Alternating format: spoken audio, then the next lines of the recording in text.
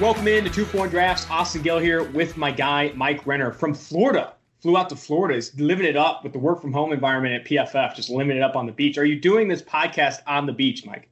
No, not quite. I mean, I'm probably about 100 feet or so from the beach, though, right now. You kind of It's a little too hot out right now. It's like 90. Oh, too hot. This is what it used to be like before I had to move to Cincinnati. I would just go work from wherever I felt like. Same. Yeah, very much same coming from San Diego to Cincinnati. But today on the podcast, we're going to do the offensive line overview. We're continuing our positional overview series, looking at all the position groups ahead of the 2021 NFL draft. And we also interviewed former NFL offensive lineman Geoff Schwartz. I thought he was awesome. I know you kind of cut out towards the back end, but he had high praise for Penei Sewell, the Oregon offensive tackle, and also Trey Smith of Tennessee. Loved what Trey Smith put on tape. Obviously, injuries have kept him from the football field, but those are two guys he's very big on. Also, Mike, he loves the interview process. He finds it very important if an offensive tackle wants it or watches a ton of film. So I don't know. Go fuck yourself. That's where I stand. Got the Excel?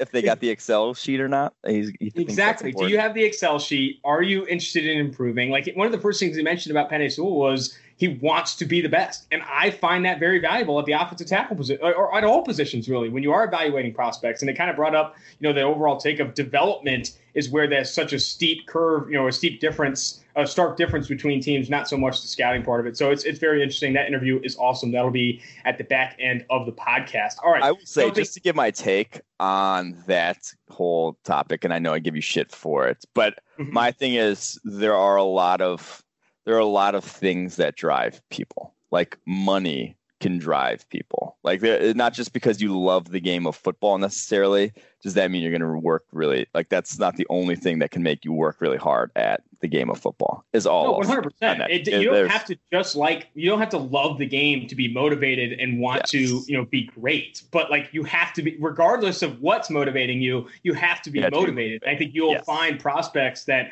aren't motivated to the point where they're willing to take criticism, where they're willing to put in the extra work to be one of the better players at their respective positions. Like, you have to be, and sometimes that intrinsic motivation, wanting to be the best or whatever it may be, can be more powerful and more impactful than some of the extrinsic motivation, like money and those things, especially for young players on rookie contracts. Like, you're not negotiating that for a while. And if you were a first round pick, you're going to have that 5th-year option tag. You're not going to be hitting a new contract for a long time. So what's motivating you in those first few years, especially? So it's an interesting thing to think about for sure. All right, well, let's dive into the offensive line overview and obviously start with Oregon's Penei Sewell. This guy, highest graded offensive lineman in all of college football this past year, had the highest percentage of positively graded run blocks this past year. So good on screens.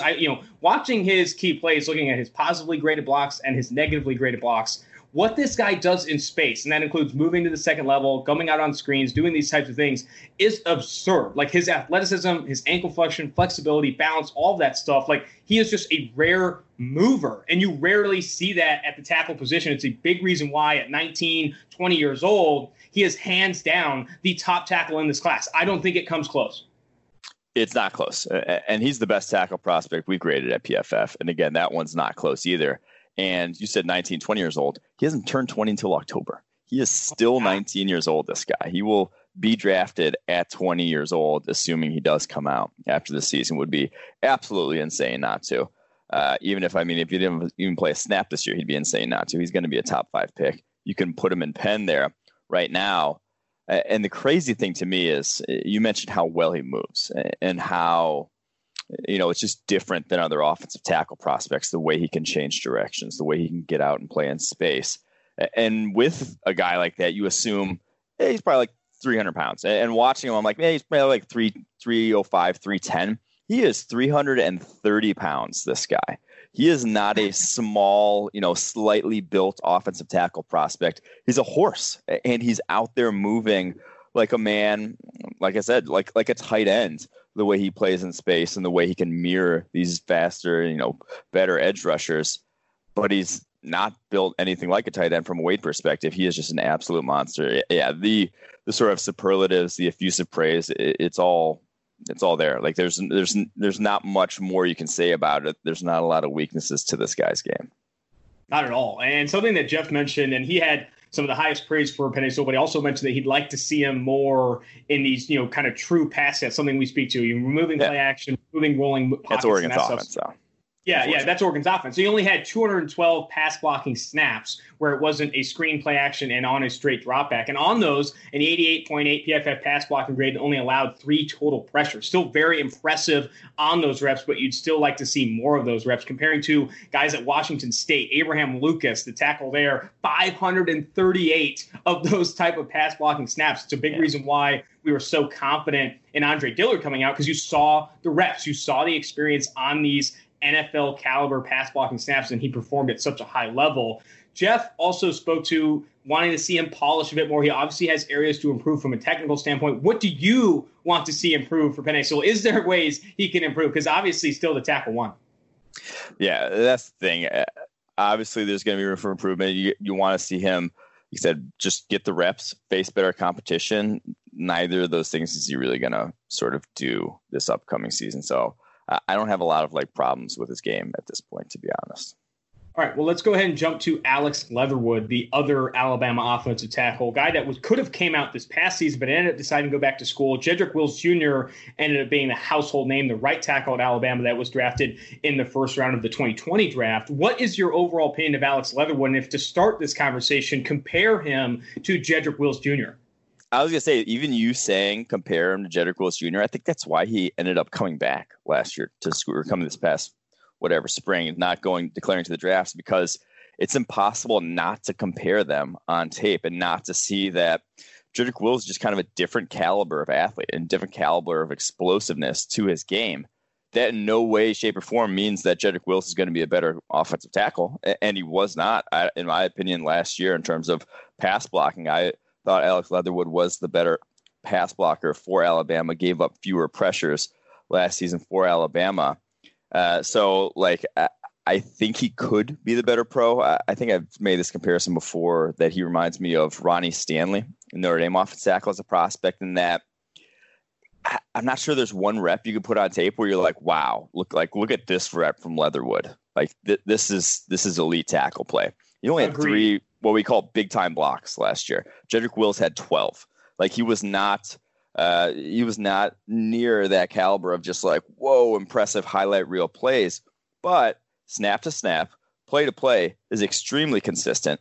And one thing I didn't realize until I was doing a little more research on this tackle class was in that vaunted 2017 recruiting class that had Andrew Thomas, Mekhi Becton, Jedrick Wills, Austin Jackson from last year, Isaiah Wilson, even this upcoming Walker Little, all these guys, Samuel Cosmi. Alex Leatherwood was the consensus top tackle in that class. He was the top recruit. He was 5-star every service. People thought he was going to be that guy. Obviously, starts off at guard at Alabama before moving to tackle.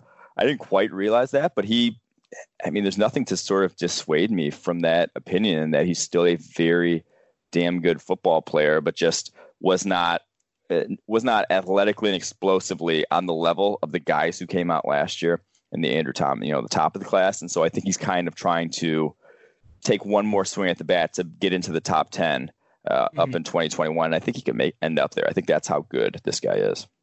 100%. I think looking back, and I watched specifically his reps against Caleb on Chason this past year, and you see consistency in pass sets, polish in his feet. I think his hand usage is very good. I'll tell you right now, Caleb on Chason did not beat that outside hand of Alex Leatherwood, except for one time on a well-timed dip. Other times that Alex Leatherwood got his hands on Caleb on Chason, you did not get off of them. His hands are very good in terms of sticking to blocks and pass protection. Leatherwood, I think Ronnie Stanley, a good comparison in that you don't see the high-end Jedrick Wills foot speed and explosiveness, but what you do see is consistency snap after snap against good SEC competition. I think this guy's name is not going to be held in the same regard athletically as Jedrick Wills, but I think you're still going to look at him as one of the better offensive tackle prospects in this class. Jumping ahead to Walker Little. This guy was a Chugga prospect candidate in the early days of 2-for-1 drafts because he got injured so early in the 2019 season. This guy was super impressive in 2018, and then in 2019 had high hopes. Obviously, an injury, took down his season, but Walker Little, I think, is a dark horse right now, or an underrated tackle prospect, because not a lot of people watched him last year due to the limited sample size. But this guy could come in and blow it up.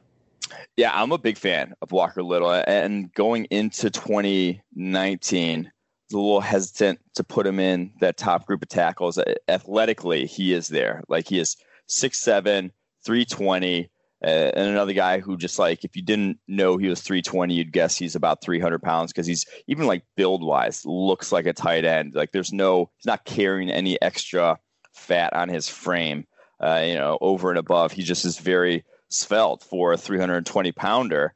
But then in 2018, I had questions about his pass sets, where his back foot, he struggled to gain depth. He would pick it up, put it right back down. That issue sort of subsided down the stretch, and then into week 1 of 2019, it just wasn't there. He was a lot cleaner, a lot more technically sound in that regard. But then he injured his knee. Didn't give up a single pressure against Northwestern in week 1. Undisclosed knee injury. Not exactly sure what it was. Has not been released yet. We'll probably find out next spring. But I thought he looked like he could have been, a top 10, 15 pick based off of that tape in week 1. Didn't get to see him the rest of the year. But I think he has all the athletic and sort of physical tools you could want for the position. Now we just need to see, here at PFF, we value big sample sizes. We need to see him pass protect at a high level over a long period of time. But in his last 7 games, he's only allowed 1 pressure. So he's very much improved since the start of his career there at Stanford.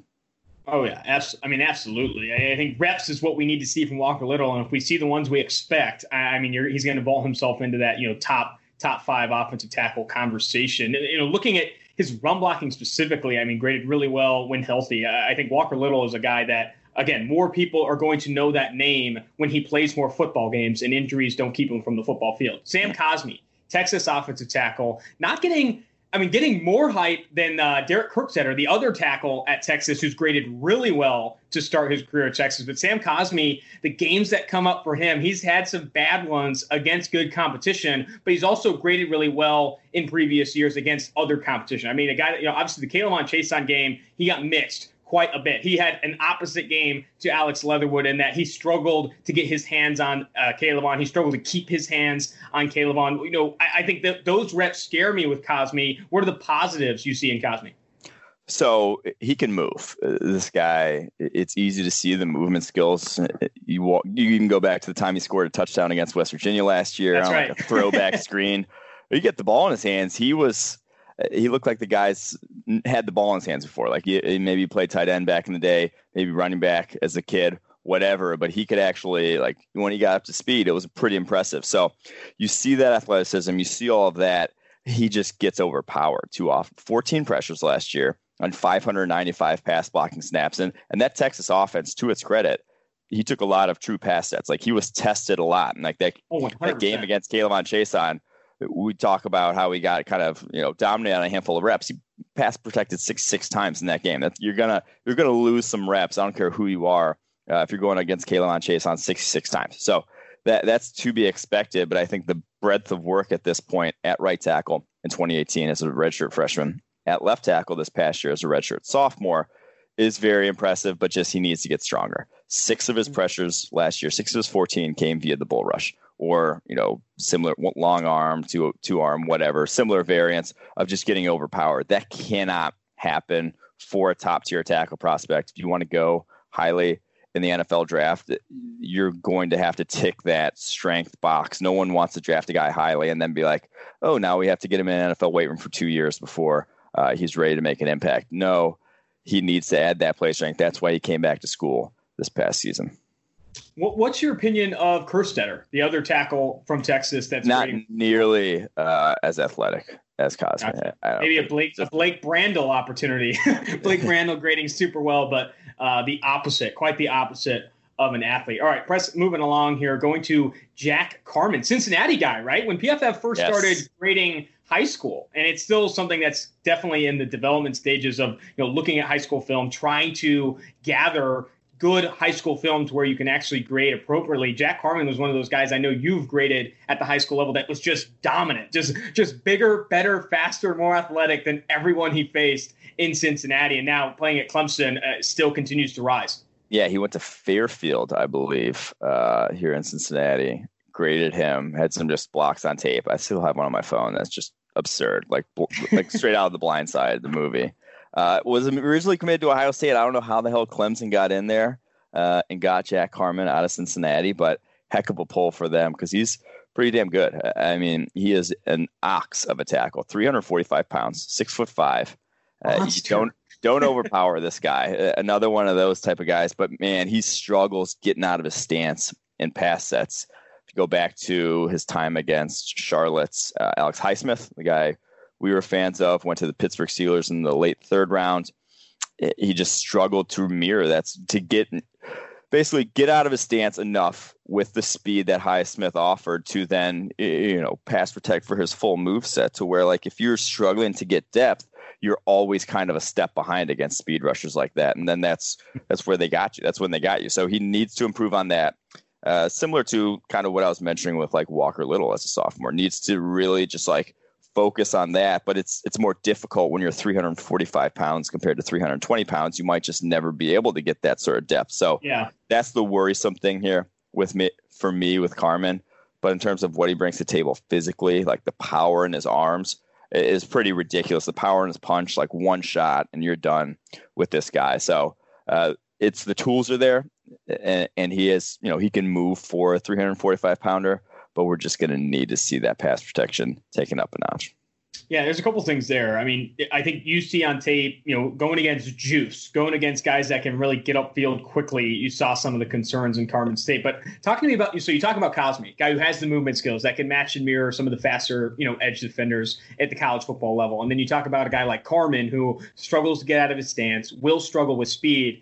Am I wrong to think where the NFL is going, like you would rather be in Cosmi's shoes than Carman's, because you are going against fast, explosive, jetpack type edge defenders game in and game out at the NFL level. If you struggle to get out of your stance, you're going to get blown by. While with Cosmi, you obviously don't want to fall victim to the bull rush and get outpowered. But I think of the two evils, the lesser is the Cosmi situation. Am I wrong to think that?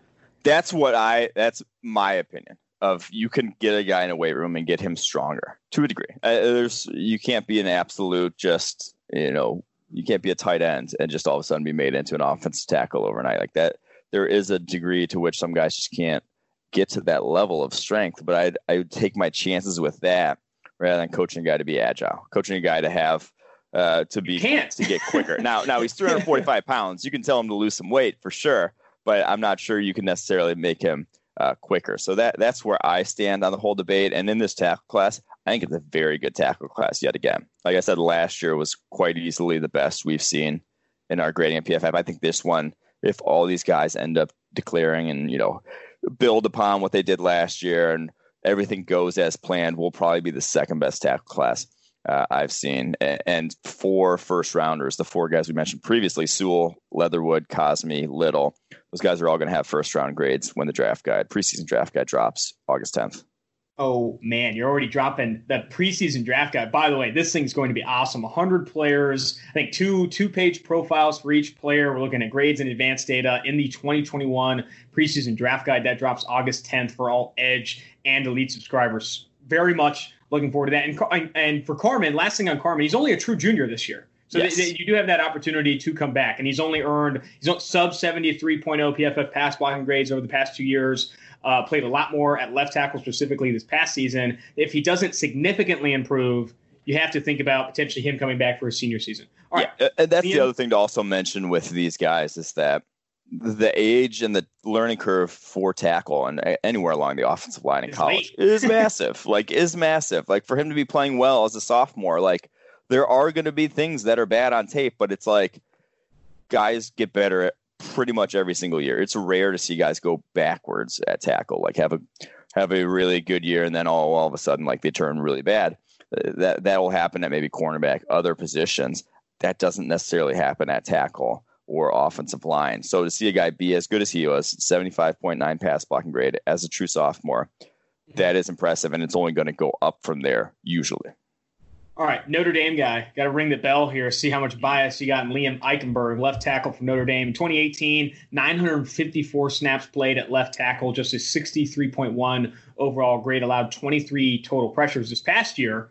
869 snaps at left tackle and earned a career-high 80.5 overall grade and an 85.6 pass blocking grade. Did have 11 penalties, though. That is a lot of penalties, a big jump from the previous year. That's for damn sure. But what can you tell me about him? 6'6", 308 pounds. Notre Dame has churned out some offensive line talent. Is this guy the next in line? His consistency got so much better this past season. You just had some lackadaisical reps on tape in 2018. His feet, though, were so much better this past year in terms of you want to see a guy in his pass sets not have his feet off the ground for too long. Because if your feet off the ground, if you're really like shuffling out hard and like taking big steps backwards, that's when you can't react quickly. He keeps his feet nice and tight, patters them really quickly, and is always on balance in terms of being able to react to inside moves, to stunts, that sort of thing. I thought he got a lot better at that in 2019.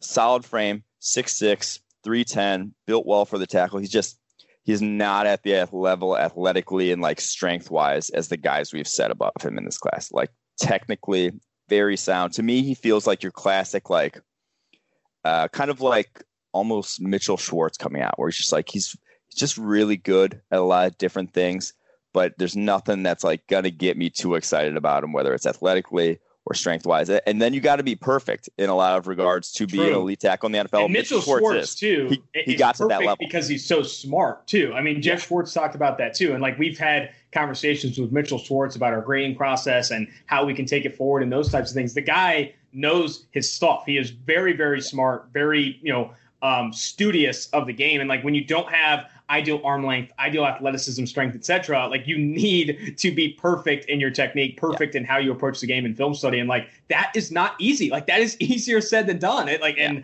I guess it just makes it harder to, become great. It's harder to be great when you don't have the athletic gifts and those things. And that's kind of what Eichenberg feels like, and Schwartz went at the top of round 2. That kind of feels like where I would end up drafting Eichenberg if I were to have to do it right now. Is top of round 2, middle of round 2. He just feels like that kind of tackle to me. You mentioned lackadaisical, and I got a little sidebar here for you. When I was in high school, my football coach hated when we were being call us out for being lackadaisical, going through the motions, whatever. There was one time I was a sophomore on varsity. We're practicing, and at the end of a practice, he says, "You guys are so lackadaisical. You guys are going through the motions. My grandma could come out here and look better on the football field." And it was almost like word vomit. I said, "Is she hot?" I said, "Is she hot outside?" And then dude was the most mad I've ever seen an adult in my life and had us running literally for like an hour after practice. But it was a huge opportunity for me, but it ended up not working out. The joke did not land. Everyone in all the kids. That was a lackadaisical response. Yeah, but it was rough. It was rough. I ended up getting crushed for that. Varsity our seniors were not super thrilled. Anyway, jumping to an absolute monster, and the last offensive tackle we'll bring up on the pod here is, I don't know how to pronounce this last name. I'm going to give it a shot. Daniel Faalele. That's what I'm Minnesota Faalele, the Minnesota offensive tackle that go watch. I think it's the Wisconsin game. You go watch the Wisconsin game, and they take a picture of this guy, this poor guy, Daniel Faalele, and they compare him to the size of like 10 goats, a motorhome. They literally compare him to like all these monstrous things because he's 6'9", 400 pounds. He looks like that guy from The Longest Yard, the guy, the big monster. Like he barely fits into his jersey. This guy is the size of like 2 refrigerators. And but what's your opinion of his movement skills? Because sometimes you compare him to the other tackle there at Minnesota, who's also graded well. He does not have the same movement skills, and probably the movement skills you'd expect for a dude that's literally like a diesel out there. I would say, so he doesn't quite have that, but he doesn't look out of place. Like it's not like he's just a lumbering, like, oh gosh, who was it? New Mexico State had like a 380-pound guard a couple years ago, and just probably like 4 years ago, I think. And he literally just like could not move anywhere outside of, like, he looked out of place when he was trying to move. That is not Faalele. He's not, obviously doesn't have elite sort of foot quickness or anything like that, but he doesn't look out of place. And Mekhi Becton, he's not at that level of movement skills either that Becton was, not even close. But again, he's 400 pounds. He makes Mekhi Becton look small, like with how big this dude is. And the interesting thing is he doesn't like overpower a lot of blocks, but he also like never moves backwards. Like you don't get into his chest and like you're not going to move the line of scrimmage on him. So he's just like difficult for smaller guys to get around. Like if you are a 6'2", 250-pound edge defender, you're just going to struggle to even like touch his pads because that's how big he is. And I struggle to even try to put a round grade on him or a projection on him right now because he started playing football in 2017. So to give some background on Minnesota tackle Danny Faalele, I think I like Faalele better.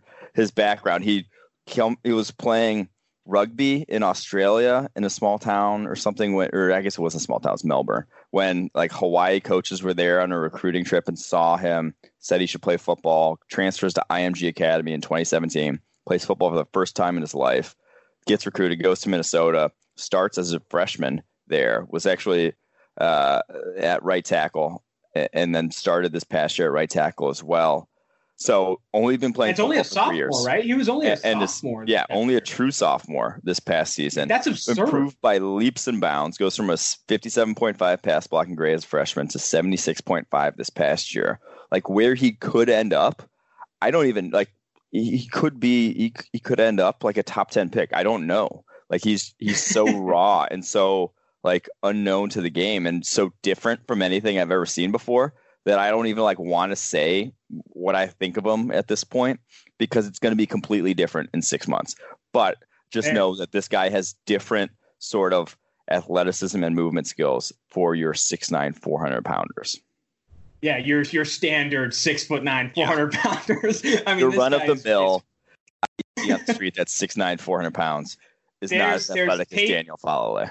There's tape of Faalele in practices leading up to his true sophomore season where he started at right tackle, played over 650 snaps this past year for Minnesota, where they're handing him the football in practice at Minnesota's practices. I mean, this guy looks just ridiculous with the football in his hands. You can barely see it under his arms. He's a very rare person, let alone offensive tackle. All right, let's jump to the interior offensive line now, make a little bit of a pivot here and talk about Tennessee's Trey Smith. This is a guy that has struggled to find the football field due to health concerns. He's had blood clots, I believe, in his lungs that have kept him from being medically cleared to see the football field, let alone like we've always talked about this. We've mentioned Trey Smith on this podcast before. Development, and you talk about the learning curve and age playing an importance in how you develop at the offensive staff. He has not had opportunities to develop into what he could be. This guy's, I believe, a former 5-star recruit, one of the most coveted offensive line recruits over the past few years. And you just he hasn't been given the opportunity due to health concerns to really develop and show what he could be. But I'll tell you this past year, highest percentage of positively graded blocks in the run game, Penei Sewell and then Trey Smith. This guy is an impact block waiting to happen. He is a road grader on the football field. And Geoff Schwartz said this too, and we'll get to the interview at the end of the pod. He would have been the best guard in the 2020 class, even with the limited sample size. That's possible. I'm still hesitant on him in terms of what I've seen in past, bro. He has all the tools, just not quite the polish. And that's like to be expected with a guy who didn't have an off season last year. Like he rolled into week 1. That was the first time he was playing football in 9 months because of like he just wasn't medically cleared.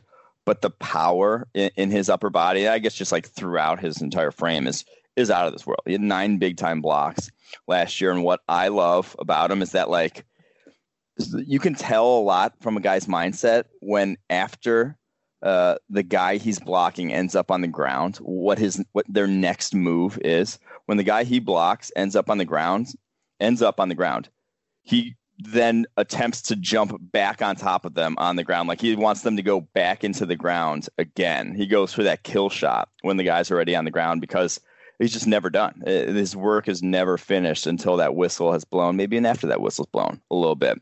But that's the type of mentality he has, which going to make, offensive linemen's wet dream, offensive line coach's wet dream. Like guys love that. And I love that as well in terms of like, that's the kind of mentality it takes then off the field to be the best sort of at the position that you can be. So I do think Trey Smith with a full off season here, even though it's goddamn again for him, kind of an oddly shortened off season, he's probably not going to have as much development as he could have if coronavirus would not have, shortened all the spring practices and summer stuff. So unfortunate for him again, but I think if he comes out in 20 here, he could have a monster and end up a top 15 sort of pick. Yeah, I mean, I just want to see this guy in the football field. I mean, he just hasn't had a ton of opportunity to do so. Do you think, I mean, because I know there's some who talked about him potentially being a tackle prospect. Do you think he could develop into that, or do you think he stays put at guard? This past year, he could. Yeah. Because, I mean, he played there as a freshman. He played him all over as a freshman, which is absurd. He played 148 snaps at left tackle, 69 at left guard, 525 at right guard, and 23 at right tackle, which... My God. Yeah, which, come on. As a true freshman. As a true freshman. And had a 71.3 overall grade, so pretty darn good there. Stuck at left tackle as a sophomore, but that's when the blood clots, I believe, first showed up. Ended up taking a little bit of a step back there, but then finally got to stick at left guard this past season. I think he's best off at guard, but honestly, like, I don't know why they ever moved him to guard. I would have, for a college offensive lineman, I probably would have kept him at tackle from day one, but they kind of just flipped him all over. They didn't really have a plan with him apparently there at Tennessee, but I do think either I would, if you're like one of those teams looking for that edge, I think drafting a guard and trying to get him at tackle could be one that could do it. All right, we're on to another interior offensive lineman coming out of Ohio State. I know a draft crush of yours in 2020 was Jonah Jackson, the Rutgers transfer to Ohio State, who ended up being one of the better guard prospects on PFF's draft board. Wyatt Davis, 6'4", 313 pounds, only played 239 offensive snaps in 2018, but this past year, over 900 snaps played, an 82.6 overall grade, 83.0 as a run blocker, ranked inside the top 5 and positively graded play percentage as a run blocker. This guy is, I think, going to be in contention for the top guard prospect in this class, if not top 2 up there with Trey Smith for sure. And he's just so consistent, Wyatt Davis. He didn't allow a single sack or hit all season long. And sometimes those kind of stats can be overblown. But if you go back and watch like his pass reps, it's because no one really got him once like cleanly. No one really clowned him outside of one rep against Northwestern. When he lost, he still like was hanging on for dear life. Like, he was very he has that balance that you love to see. He has that consistency in his base that you just need to win in pass protection at guard. So I'm a big fan of his game. Nowhere near the power that a guy like Trey Smith has, but I think he could get stronger. It was only a redshirt sophomore last season, so he could have decided to return back to Ohio State, but he's definitely one of my favorite guards in the class. I thought he could have been a early day two pick if he came out last year. I think that's where I don't really see any of these guards just yet as first rounders, but I think they're like all these guys we're going to talk about in the interior of this offensive line class, which I'm a big fan of the class. I think all are way like better than last year. Yes, I think all are very early day 2 guys, all these guys that we're going to touch on. Compare Wyatt Davis to Jonah Jackson for me. I'm sure their build is a lot different. Jonah Jackson had that mini fridge tucked under his pads up top. But what's your opinion, and compare Wyatt Davis and Jonah Jackson? So Davis is actually probably a little bit more powerful than Jackson, even a little better athlete as well. Jackson was just like unbelievably consistent, though. Like, no one could touch him in terms of just like how snap to snap he executed, went about his business. So I think Davis, for that reason, his ceiling could push higher. Like, he could be better as a prospect in time, but he just wasn't quite as consistent as Jonah was. All right, moving to Creed Humphrey. This is a guy that Geoff talked about a little bit. And obviously the biggest thing with Creed Humphrey, 2018, over 800 snaps played at center for Oklahoma, earned a 78.9 overall grade, an 84.4 PFF pass blocking grade in his first year as a starter at Oklahoma. And then this past year dropped off quite a bit, and he got buried, just absolutely destroyed by Bravion Roy against Baylor, an 8.3 PFF pass blocking grade in that championship game against Baylor this past year. Man, Bravion Roy put it to him. But what do you think the biggest difference was for Creed going from 2018 to 2019? And is it something he can bounce back from? Honestly, I think that was just like wrong guy, wrong day sort of thing. Like, he was going up against a guy in Bravion Roy who, yes, he wasn't a great prospect for the NFL in terms of he's 6 foot tall, has 30-inch arms. It was just like arms. Is an absolute like a bowling ball of a human being. But that can be difficult to block as a center. Like that can be tough for one guy in one day. And Creed Humphrey is a high cut center. He is 6'5". That is way taller than your majority of centers, even in the NFL. That's a big center, and he just could not get low enough to deal with Bravion Roy's power. So needs to get a little bit stronger. Might end up at guard even in the NFL at that size. It is just tough to deal with those. Nose tackles are 340 pounds, and a lot of them are pretty squatty, and they're going to win that leverage battle. And if you can't deal with that, you're going to have to maybe kick outside the guard. But I love Humphrey's hands. He has very good hands. I wrote down here he's like a rodeo cowboy with how he hangs on. He latches on. Hand placement is very good for a center. But truthfully, I do think that it was the biggest thing going from 2018 and 2019 was just like he faced a couple of guys that he just struggled to deal with. Yeah, that's all. I mean, it's going to get better with experience. Just 8 of his 12 pressures came in 2 games last year. So, all right, let's jump to Tyler Lindenbaum, the Iowa interior offensive lineman. He's a late add to Lindenbaum. Sorry. Yeah. He's a late add to the 2021 draft guy. I went back and watched him, and obviously, I mean, impressive enough tape to get in there, fit in the top 100 here. So I didn't want to include him at first because he is 270 pounds. He was a redshirt freshman last year, 270 pounds, and was his first year playing offensive line. He was redshirted as a freshman, came into Iowa as a defensive lineman, Tyler Lindenbaum. He is not big at all. So I'm like, all right, this guy, there's no way he's going to declare for the draft, right? Like at that size, he's going to take another couple of years. He's not going to declare as a redshirt sophomore who's, maybe gets up to 280 this upcoming year. But I think he legitimately might. The more I watched him, he is obviously at 280. He is the most athletic offensive lineman probably right now in college football in the way he moves. He flies around the football field. He had a block against Rutgers where they kind of ran a little counter misdirection play where he takes one step right and then pulls back out to the outside left, and he just lines up this safety who just didn't see didn't realize this guy was going to be flying, probably running downhill at him. Probably Lindenbaum probably runs a sub 4.8 right now. The guy can absolutely get out and move and just clocks him. He has rare movement skills for a center. If he can maintain that while adding some weight to his frame, I'm very intrigued by what he could be, but also already and how well he uses his hands for only a redshirt freshman, first year playing the position at the college level. There was a lot to like. Again, I'm not sure he comes out this year, but he has rare ability. I'll just say rare athletic and technical ability already. 2 things there I want to comment on. One, to provide more context for that 270-pound number he's listed at, Nick Harris and Keith of Washington and Keith Ishmael, the San Diego State center, were 2 of the more undersized interior offensive linemen, super athletic because they were undersized, that were at the Senior Bowl. And those guys are still over 300 pounds.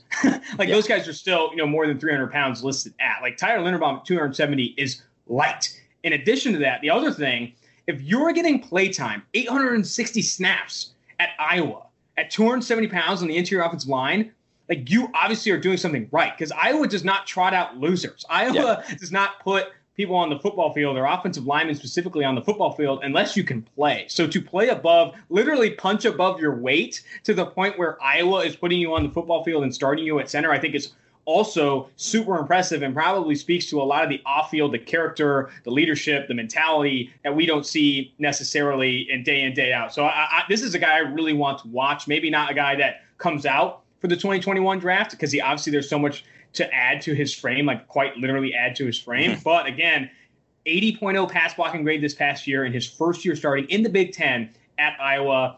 That is super impressive for me. Only 9 pressures allowed, and you have to think he's going to continue to get better. So an impressive prospect. Last guy we'll bring up before we close out the pod here is USC's Alijah Vera-Tucker. Looking at the grading profile, he's graded super well in pass protection, specifically on those kind of true pass sets types with straight dropbacks, no play action, no screens. He's also done a very good job as a run blocker at USC. I think Alijah Vera-Tucker, I think I've seen his name floating around for the 2021 class, but what's your opinion of him? So, like I was saying, on our board right now, we have Wyatt Davis as our top center, or top interior offensive lineman, excuse me. The difference between him and Alijah Vera-Tucker, so minimal in my mind. And that's 1 through 5 we just kind of listed on our interior offensive line rankings. The difference between these 5, in my eyes, there's not much. This is a very good interior offensive line class. All these guys, just kind of abstractly, like I said, would be at like the top of the second round grade, somewhere, 30 to 50 on the draft board. They're all very similar range for me. And Vera-Tucker, he could easily end up being the top interior offensive line prospect on our board when it comes around next year. Only allowed 7 pressures all last season, 590 snaps. Very good blend of power and athleticism to his game. His pass sets are pretty darn good. Like, they're pretty consistent already. I'm surprised that this guy, I didn't even hear his name in terms of considering going out in 2020 draft, because he was a redshirt sophomore last year, but it was only his first full year of playing time, really. Only 141 snaps prior in his career back in 2018. So it's just a very clean prospect. Not quite as differentiating between him and Wyatt Davis. I don't think he's quite as consistent in the run game, but I will say that he's still a very good prospect in his own right. All righty, that's going to do it for the interior offensive line, or interior offensive line and offensive tackle, the offensive line overview podcast. We're going to go ahead and jump to the Geoff Schwartz interview. But before we jump to that, because we'll close with the interview with Geoff Schwartz, which I encourage all of you to stay tuned for, I got a little bit of a teaser, Mike, for next week's pod where we go over defensive line. Are you ready for it? Yes. I've got Calais Campbell coming on the podcast next week to talk defensive line, to talk, the evaluation of that. He's been a big fan of PFF for a while now. It's going to be great to get him on the podcast and talk about, his role, because he plays a very versatile role. He's played edge defender at times. He's been kicked inside. He's also a monster. Going to be interested to get him on the podcast. So I encourage you to tune in next week. Podcast will drop next Wednesday. Defensive line overview for the 2021 NFL Draft and an interview with Calais Campbell. And if you don't give a shit about Calais Campbell, he has one of the all-time voices. Getting him on a podcast with that voice is the perfect medium for him. It sounds like the God of Thunder almost. It's I don't know what the God of Thunder sounds like, but I think it would be close to what Calais Campbell brings to the table. So that will be very much a lot of fun there. But that's going to do it for the Wednesday edition offensive line overview. Let's kick to the Geoff Schwartz interview. Joining the 2-for-1 Drafts podcast is former NFL offensive lineman Geoff Schwartz. And I also throw this in there, Twitter guru. I think you do Twitter really well, Geoff. I think following you for a while now, it's a perfect combination of body bags, if you will, and then also some really insightful information on offensive line play. Geoff, really great pleasure to have you on 2-for-1 Drafts. Glad to be here. I just wish I got paid for those tweets more. That would make my life a lot easier. But I enjoy doing it, and I don't know, just guess it kills time for me sometimes, especially right now. Kills time for Mike too. I know Mike spends a decent amount on Twitter scrolling through. But are you the only offensive lineman with over 100,000 followers? It's not really a sexy position to get to rack up those followers. Ross Tucker, I think, has it as well. I don't know. I'm trying to go on my Instagram following. That's been a little bit of trouble. I mean, offensive line takes aren't really firing on the Instagram machine. So not a lot of offensive linemen with a lot of followers. I mean, Taylor Lewan probably has a bunch too, I'd imagine. Have you tried shirtless pics on Instagram? That works for me.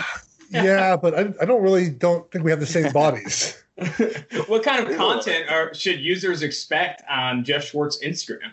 Well, so I've just transitioned to just putting pancake videos every day. That's my new thing. I just find a video, but people seem to like those. I mean, that's pretty much. Look, I like to cook, and I'll post cooking. I mean, my brother posts all the time. He gets 1 million likes every picture. I post a food picture, I get 3 likes. So I guess it's a perk of winning the Super Bowl. So I'm working on getting some more followers on Instagram. So food, pancakes, a little bit of family here and there. Not really. I get a lot of likes when I post a photo of my wife. So maybe I'll continue to do that. That works too. All right. Well, jumping in here on 2-for-1 Drafts, we really look at the NFL draft, evaluating players at the college level, while also seeing that transition as rookies and beyond. I wanted to ask you specifically, when you are watching offensive linemen, and I know you watch a ton of tape at the NFL level and college level, what traits or abilities are you looking at first? Which ones do you want to identify as key strengths if you're looking at one of the better offensive linemen, whether it be at the NFL level or college level? Mike's already laughing because he knows my answer is going to be finish, and he absolutely hates that word as he gets in lots of arguments with lots of other people that I like and follow. And again, guys, finish for you guys when you're grading is just a plus, right? Okay, they did their job.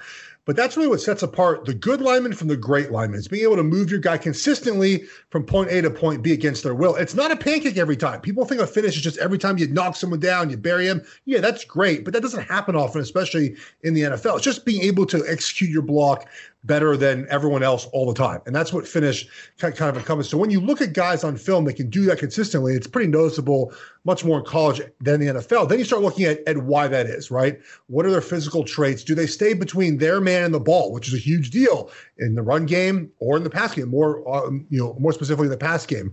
And then you look at specific things. To me, a lot of it's how your hips operate. Do you unlock your hips on contact?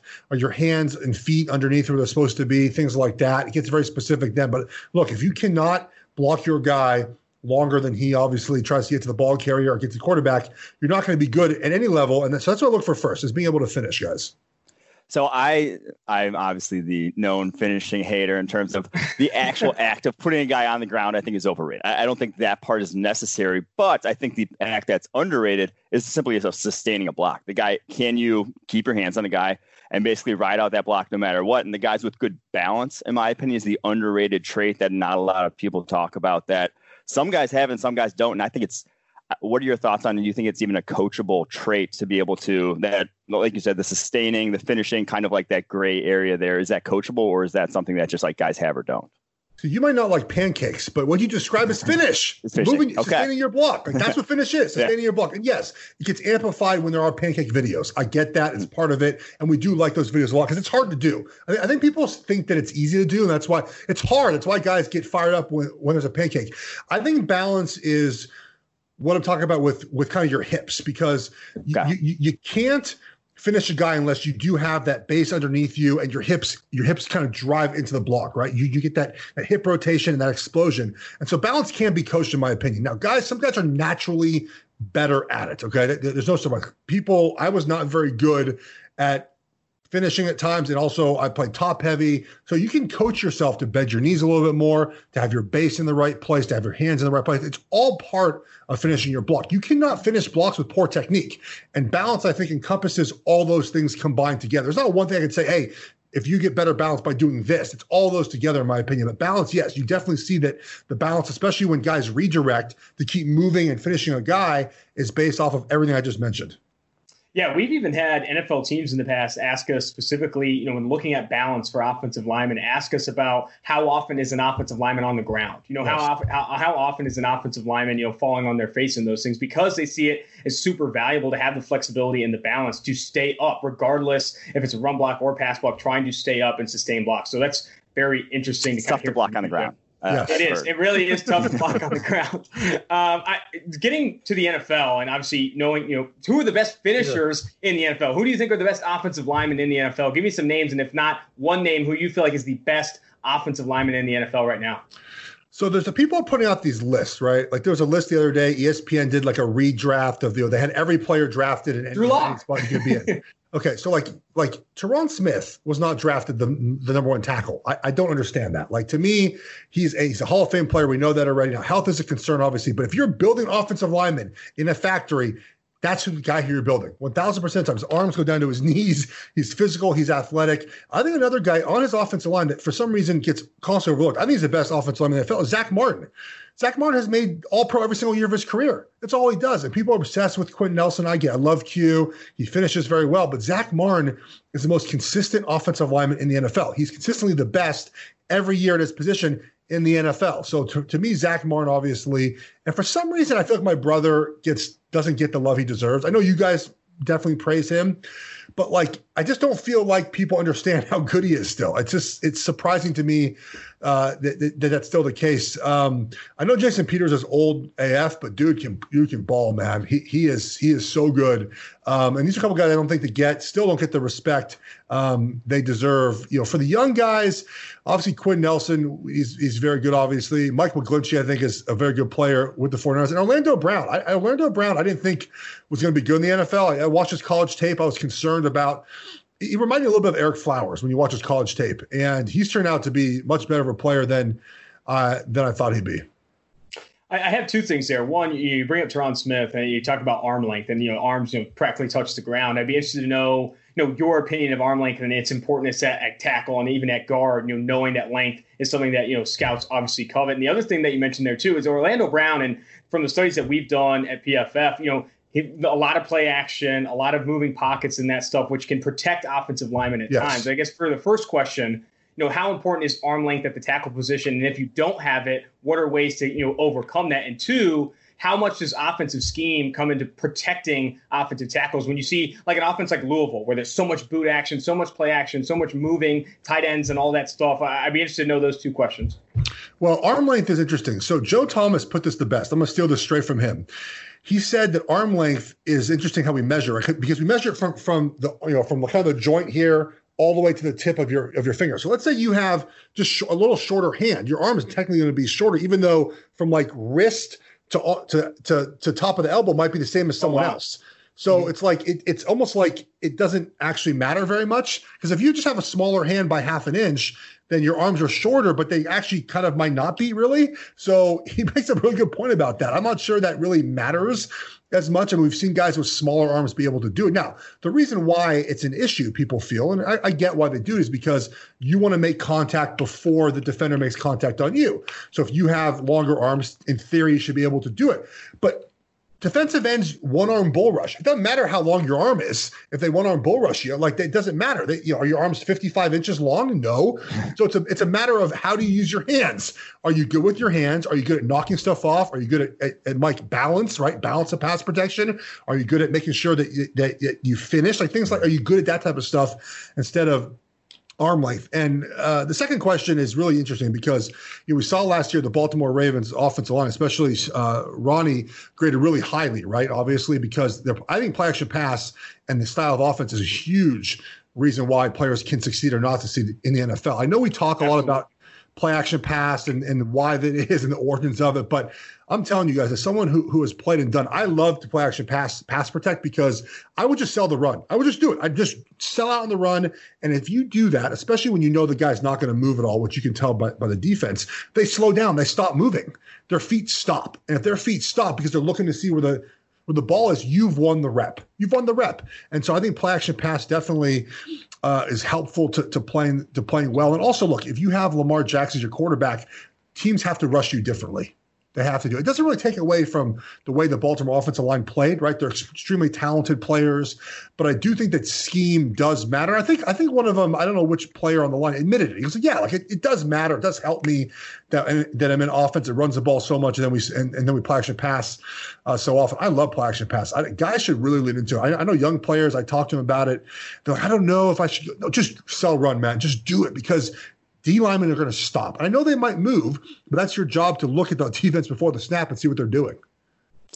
Yeah, that's the thing that a lot of people sort of gets overlooked with the play action game, is that it works just no matter, like it just works based because the defensive rules. Defenses have to play run first. Like that is, it works just wholesale. It doesn't matter if you have a bad running game. You can't just abandon your fits as a defensive lineman. So I'm with you there with the play action game. But let's kick it to the college ranks, because you're an Oregon guy, and we've been effusive in our praise of Penei Sewell, the Oregon left tackle, true sophomore last year, highest graded offensive lineman in all of college football. How good is he? Best prospect since who are we talking about here? I think since Joe Thomas. I think he is so smooth. He finishes. It's incredible to watch him play. And he's still so young. He's 19 years. He'll be 19, I believe, heading to next season. He's still a guy that really has a lot of room to grow. We talk about hip explosion and the ability to finish blocks. That's Penei Sewell. If you watch him out in space, there's something very noticeable about players like him that understand what they're doing with their body. So when he gets out in space, there's a block against Auburn where he flattens a defender on a screen play. Notice how he runs up to the guy, and then at the point of contact, he kind of settles his feet a little bit, and then boom, attacks him. Be quick, but don't hurry, right? Like he's not in a rush. He's never in a rush. And then pass protection wise, obviously his hands are really good. He's very good at recovering. His hips are very good at kind of giving him the tip, as they say, in pass protection with his hips.